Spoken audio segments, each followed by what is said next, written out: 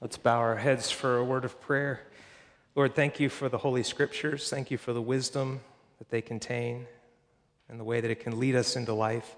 Lord, as we consider the topic of money and possessions and materials, would you give us the ability to enjoy them in a proper perspective? And as the preacher this morning, I ask that you would help me be clear and useful to your people. And I pray this in Jesus' name. Amen. You may be seated. So you'll remember in this sermon series on Ecclesiastes that the Hebrew word kohelet, the one translated as teacher or preacher, does not mean preacher like what I'm doing. It's more like a seminary or a seminar leader, someone who would gather people together and set up a topic for discussion. He makes observations about something and then prompts the students to do further reflection about it. So keep that in mind as we think about what's happening, because the seminar today is on wealth and money and possessions. And Kohelet, the teacher, is revisiting a statement he made back in chapter 2, where he said, under the sun, from a secular perspective, the best that you can have is to eat and drink. In other words, enjoy the food you have and enjoy the toil, the work God has given you to do with your hands, and that's it, and be thankful for that. That's where it is. Now, in that chapter, he looked at all these different things, everything from, it was wealth, but it was building projects, it was power, it was pleasure, and he tried everything he could think of for satisfaction. In this section, he burrows down into the topic of wealth and possessions, specifically. Now, what's interesting is back in chapter 2 and in this one, he notes sovereignty, that God gives the ability to enjoy things. So there is the issue in this text of God's sovereignty and human responsibility. And the question I'm asking is, what part do we play in receiving God's gifts? What part do we play in finding contentment in what God gives to us? So we're gonna conclude with that, but let's press into this topic a little bit. It's an important topic. Money is very much godlike. And I picked the letter P, and I was thinking of alliterated things about how money is like God. And I got to 4 of them, and then I stopped. Power. Money gives you power. God is very powerful. Money is provision. You can buy the food you need to eat. God is our provider, but money can provide for you as well. Prestige. People that have money are impressive to others. And, of course, God is all glory and prestigious. And then protection. You can buy protection, and God also is your protector. So you can see how the idolatry of money can creep in, how we can be tempted to worship it and serve it and crave it and have this huge need for it, even though it's a lesser form than the true one, right? You can't serve God and money, Jesus says. And materialism, kind of a subset of this subject, is completely insidious. It will creep in on you when you don't even realize it's happening. In fact, I was literally working on this message, and my mom texted me to pick up a couple of our knives to take them to the guy that sharpens her kitchen knives. So I went into the kitchen, and I pulled out a couple of knives from the block on the counter, and I sat down in a chair, and I was reading and praying and working on this. And then I looked over at that block, and it was one of those Kohl's specials, and it was, what's the company? It was J.A. Henkel's with the little guy on the blade. We bought a block of those years ago. One of the paring knives is broken. I think we lost one of the bigger knives. And then a couple years ago, I got a Victorinox chef's knife, so there's wooden handles and black handles, and it's kind of mismatched. And instead of thinking about the joy when my sharpened knife comes back of slicing through a tomato really smoothly, I said, I wonder about knives, and pulled out my phone, and I looked up that brand and realized, I didn't know this, the ones we have that we bought at Kohl's were made in China, and they're cheap.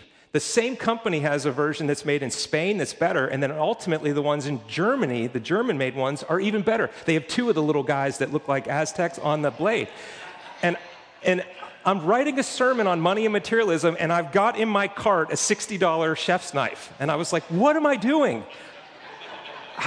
Insidious. It will creep in. And you know what it did?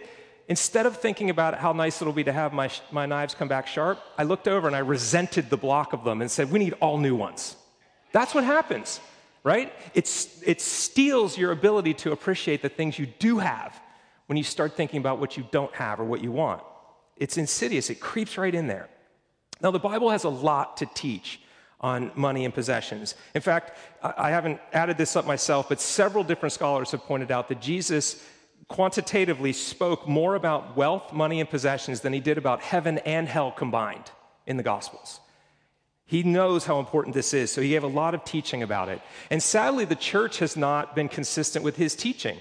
Churches have taught the pendulum swing all the way out from the vow of poverty is the Christian ideal, which I don't think you can make that case, although it's a fine thing if you choose to do it, but it's not what the gospel implication is, or all the way out to prosperity gospel on the other side. If you follow Jesus, you will get rich. Give 10% to him and 20% will come back. You've just got to trust him and send in your donation to the online TV preacher and blessings will flow into your life. You know, and I say it tongue in cheek, but around the globe, that kind of preaching is very prominent, especially in poor countries because people are so desperate. And it's not what the Bible teaches. So what is the correct view? Or maybe a better question is, how can we possess money and wealth without it possessing us? How can we escape that trap? How can we not fall into the love of money? Now, in Jewish thinking, in the days of the Ecclesiastes and the Old Testament writing, even to this day, there is a thinking in Judaism that wisdom will result in wealth, and if you have wealth, it's a sign of God's favor. That, in other words, to be poor might imply that you're under judgment. To be wealthy might imply that you're living well and God is pleased with you. That idea is prevalent, and Kohelet, this teacher, challenges it. He does not say that to be rich equals to be happy, to be good, or to be blessed. In fact, Jesus will say, blessed are the poor, for theirs are the kingdom of heaven. And all the poor people were coming around Jesus, and he was blessing them and pronouncing God's blessing on them. And the rich people oftentimes were outside scoffing and couldn't receive the kingdom when it came. And Jesus said how hard it is for the rich to enter the kingdom. So this idea of wealth equals God's favor is not necessarily true. The Jewish thought is not right there. Now, our text today is going to challenge us. And it would be helpful if you had it in front of you. It would be helpful if you maybe even took the back of your bulletin. I'm going to give you an illustration to draw, something to draw. You can picture it in your mind if you don't want to draw it. The page number in a Pew Bible is 555. Can't be easier than that. 555, that's where this section is. And we read half of the unit. The literary unit goes from chapter 5, verse 8 to chapter 6, verse 9. But I stopped the reading at verse 20 because it's the top and central thing. Chapter 5, verse 20 is the central point that Kohelet is teaching us today. Now, here's the picture I want you to imagine. Or literally, you can draw this on the back of your bulletin. Think of an Olympic medal platform for when you win and they put the medals on people. Imagine steps going up like this to a top step. There is a literary device that in the Old Testament was used often that built like steps, an idea, another idea, another idea to the top idea, and then it would go back down the same steps and they would match. So if you draw like steps, have A on the ground, go up one, have B on that, go up one, have C on that, and make D the top, and then come back down and have C, B, A on the back side. We only read up to D, if you will. I'm adding, these are arbitrary letters, but I'm helping you see what's happening here. In this text, he is moving us to his central point. And he starts with, well, look, the big idea is this, verse 20. We don't think like the Hebrew thinker. We're way more linear. And let me tell you where we're going. We're going to verse 20, which is that God keeps us occupied with joy. That is central. God keeps us occupied with joy. That is what Kohelet saw as the good thing to reflect upon. That the gifts are God's and the ability to enjoy them come from him. So God keeps us occupied with joy. Now, how does he get there? Well, in verse 8, chapter 5, verse 8, through verse 12, 8 through 12 is the first step, letter A, if you will. And this is about not finding satisfaction in the love of money. To love money will never satisfy you. So what does he say about this greed, this love of money? Well, he says, first of all, don't be amazed at economic injustice. If you look out in the world and you see a province that has oppression of the poor and the violation of justice and righteousness, don't be amazed at the matter. It shouldn't surprise you. It's the love of money that is driving that. And he makes the point in here that don't be amazed that the high official There's a high official, some government person, some leader in charge.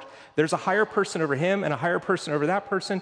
And those at the top are watching over each other, and the rich keep protecting their riches. And there are demands placed in the structure of greed. And we say the rich keep getting rich and the poor keep getting poorer. He says this right here. This is not a new concept. There is injustice in the system caused by greed. And then the love of money cannot satisfy. And he makes the point that those who eat increase. As wealth increases, those who eat it increase.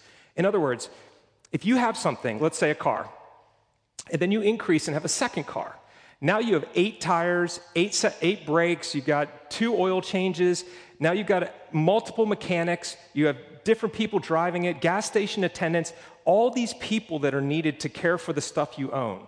This keeps multiplying out. You have a swimming pool. There's a chemical company that has to come and treat it. Somebody that has to skim it. You have a vacation home. Somebody has to rent it out. Somebody has to manage it. All of a sudden, as wealth goes up, so do the people that use it. And the wealthy person basically gets to watch this happen. Is not really enjoying the stuff because he's just managing it and watching all that go on. Keep in mind, the seminar leader is making this observation. Under the sun, from a secular perspective, as you get more and more stuff, more and more people are using your stuff. You know, if you have a truck and I need to tow something, can I borrow it? Right? People start coming around that eat up the stuff. He's making this observation for us to reflect upon. And then he comes to a proverb. And in my Bible, I actually drew a red box around the proverb in verse 12, and I drew a red box around the proverb in verse 9 of the next chapter, because these are the very bottoms of the steps.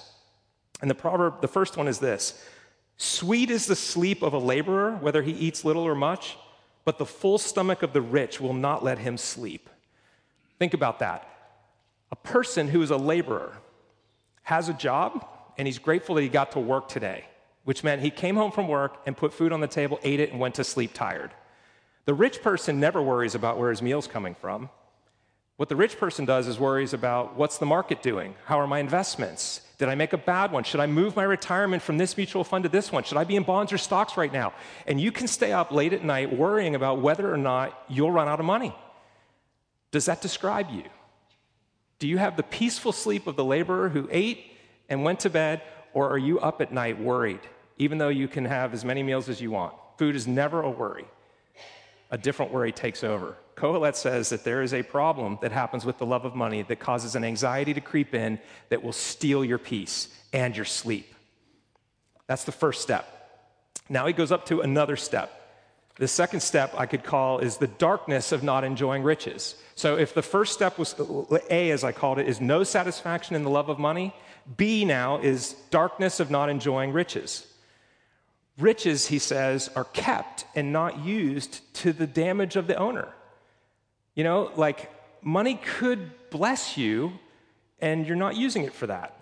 Again, my mom made a comment to me the other day that something was wrong in the bathroom with a toilet, and my dad can fix anything, has always been able to do that. But he's approaching 80, and he finally said, just call a plumber.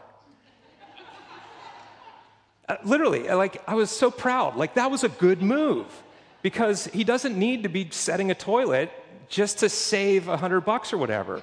He's retired well or super frugal, and it's like, yeah, that's an example of what to do.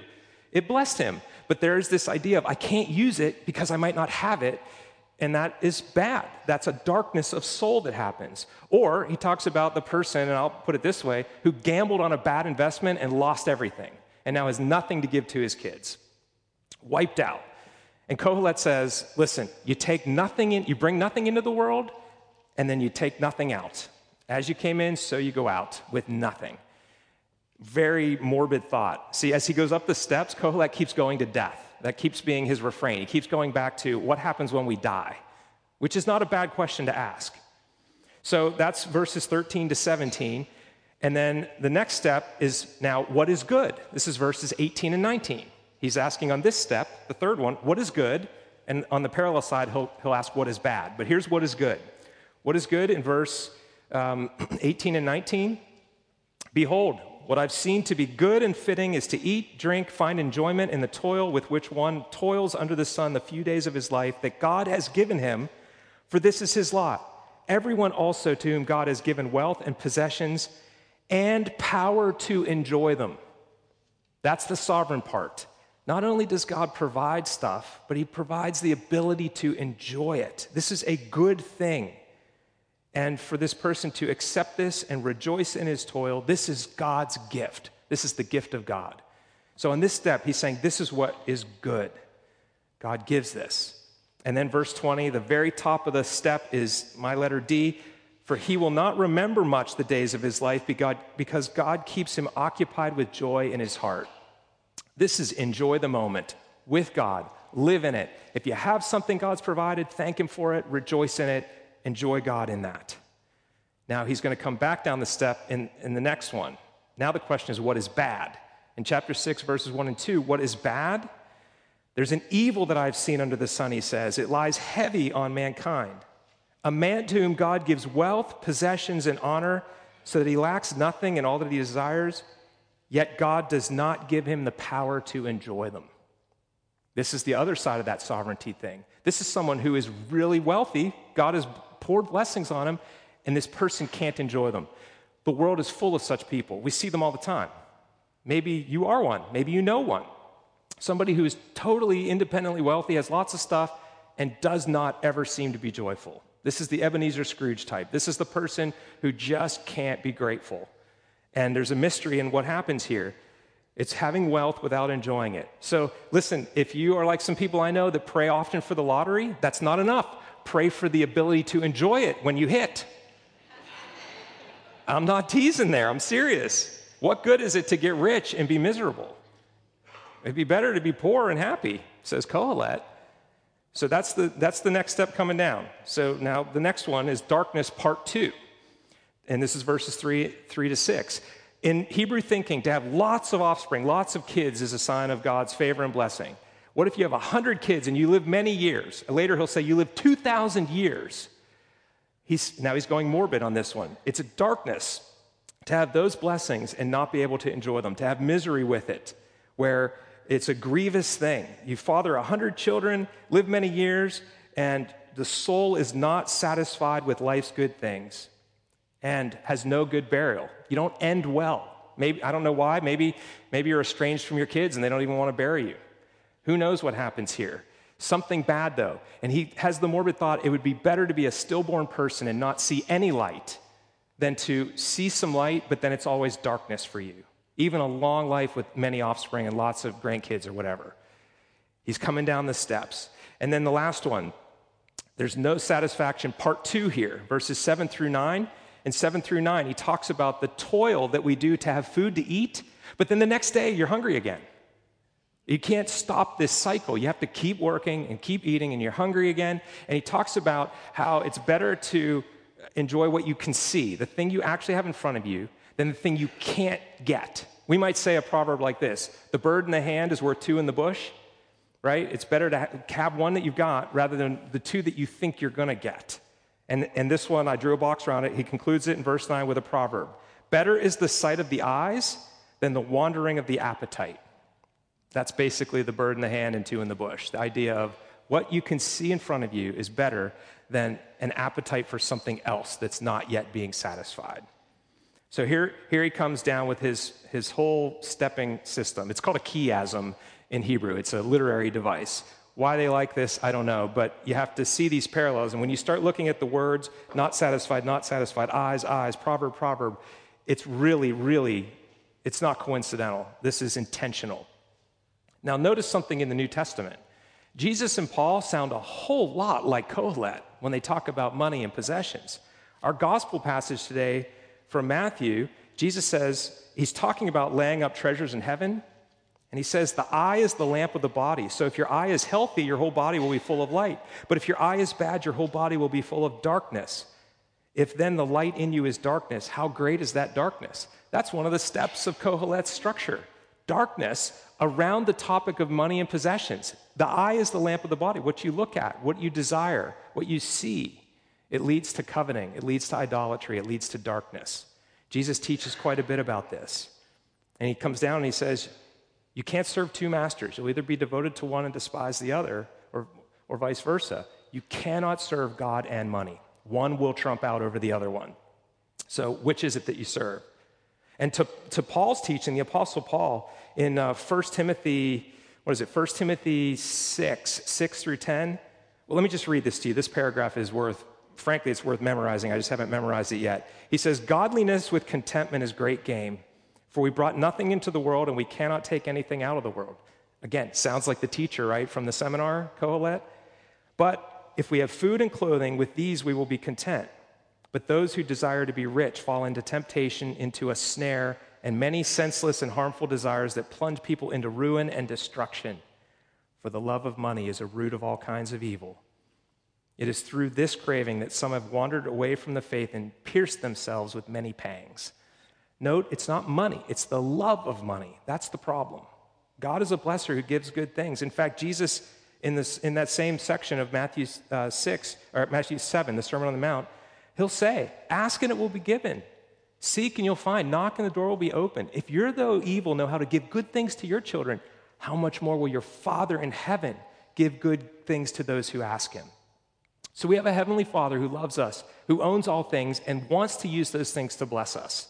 And what we do is we tempt to say, "Give me the blessings, but you bless or stay away. I don't want the implications of it. I don't want your rules and requirements. I want free and reckless use of your blessings. I don't want to have to submit to you." That's what happens in the world. But we're missing out on the goodness of the giver. He's better than the gifts. So where does this take us? What's the human responsibility part? Well, one, ruminate on the gospel itself. Consider these words from 2 Corinthians 8. "You know the grace of our Lord Jesus Christ, who, though he was rich, yet for your sake became poor, so that you by his poverty might become rich." Jesus left heaven, entered humanity, lived a working class life, died on a cross in shame to take our sin, our pain, our brokenness, our guilt, and the wrath of God on himself, so that we might have his righteousness, so that we can be reconciled with him, so we could be called friends of God. That is good news. Ruminate on that. Think about that. Remind yourself of his poverty and the blessing and riches it brings to you. Secondly, pray to your Father about things. Jesus said, "Ask and you will receive." It's okay to want stuff and need stuff. We pray, "Give us this day our daily bread." Ask for it. Don't be afraid to ask for it, but ask that you would enjoy it as well. Finally, see wealth as a way to have fellowship with God and one another. Use the stuff to enjoy God. You know, we pray over our meals, many of us, and thank God for the food, but do we pray over our car when we get in it to come to church or drive somewhere? Do we thank God for our home when we're in it? Do we thank God for the sunshine? Do we thank God? Did you walk into your closet today and have a dozen shirts to pick from? That's an abundance. Thank God for the choice, the option. All these different things, cultivate that kind of gratitude and recognize it's fellowship with him, enjoying it with him. Remember, the top of the pyramid is about God's contentment. We don't pay attention to the time when we're occupied with joy because God is giving us that joy. It's fellowship with him. And so it's fellowship with him and it's fellowship with other people. Use stuff in this life to bless others. That's how you store treasures in heaven, Jesus teaches. Let me conclude quickly with a parable that or an example of what Jesus had 10 lepers come to him, and he healed them all. And he told them to go show themselves to the priests and offer the gifts for their cleansing. And they went off, and they were all healed as they went. One of them came back, and he was a Gentile. And Jesus said, "Were not all 10 cured? Where are the rest of them? Why is only this Gentile returned to give thanks?" He had the right posture, the returning in gratitude to God for his blessings. Let's cultivate that in our lives. And that's the human part of this. And God's sovereignty, he'll give us what he wants to give us, but pray that he would give us the ability to enjoy it and have fellowship with him and one another. Let's pray.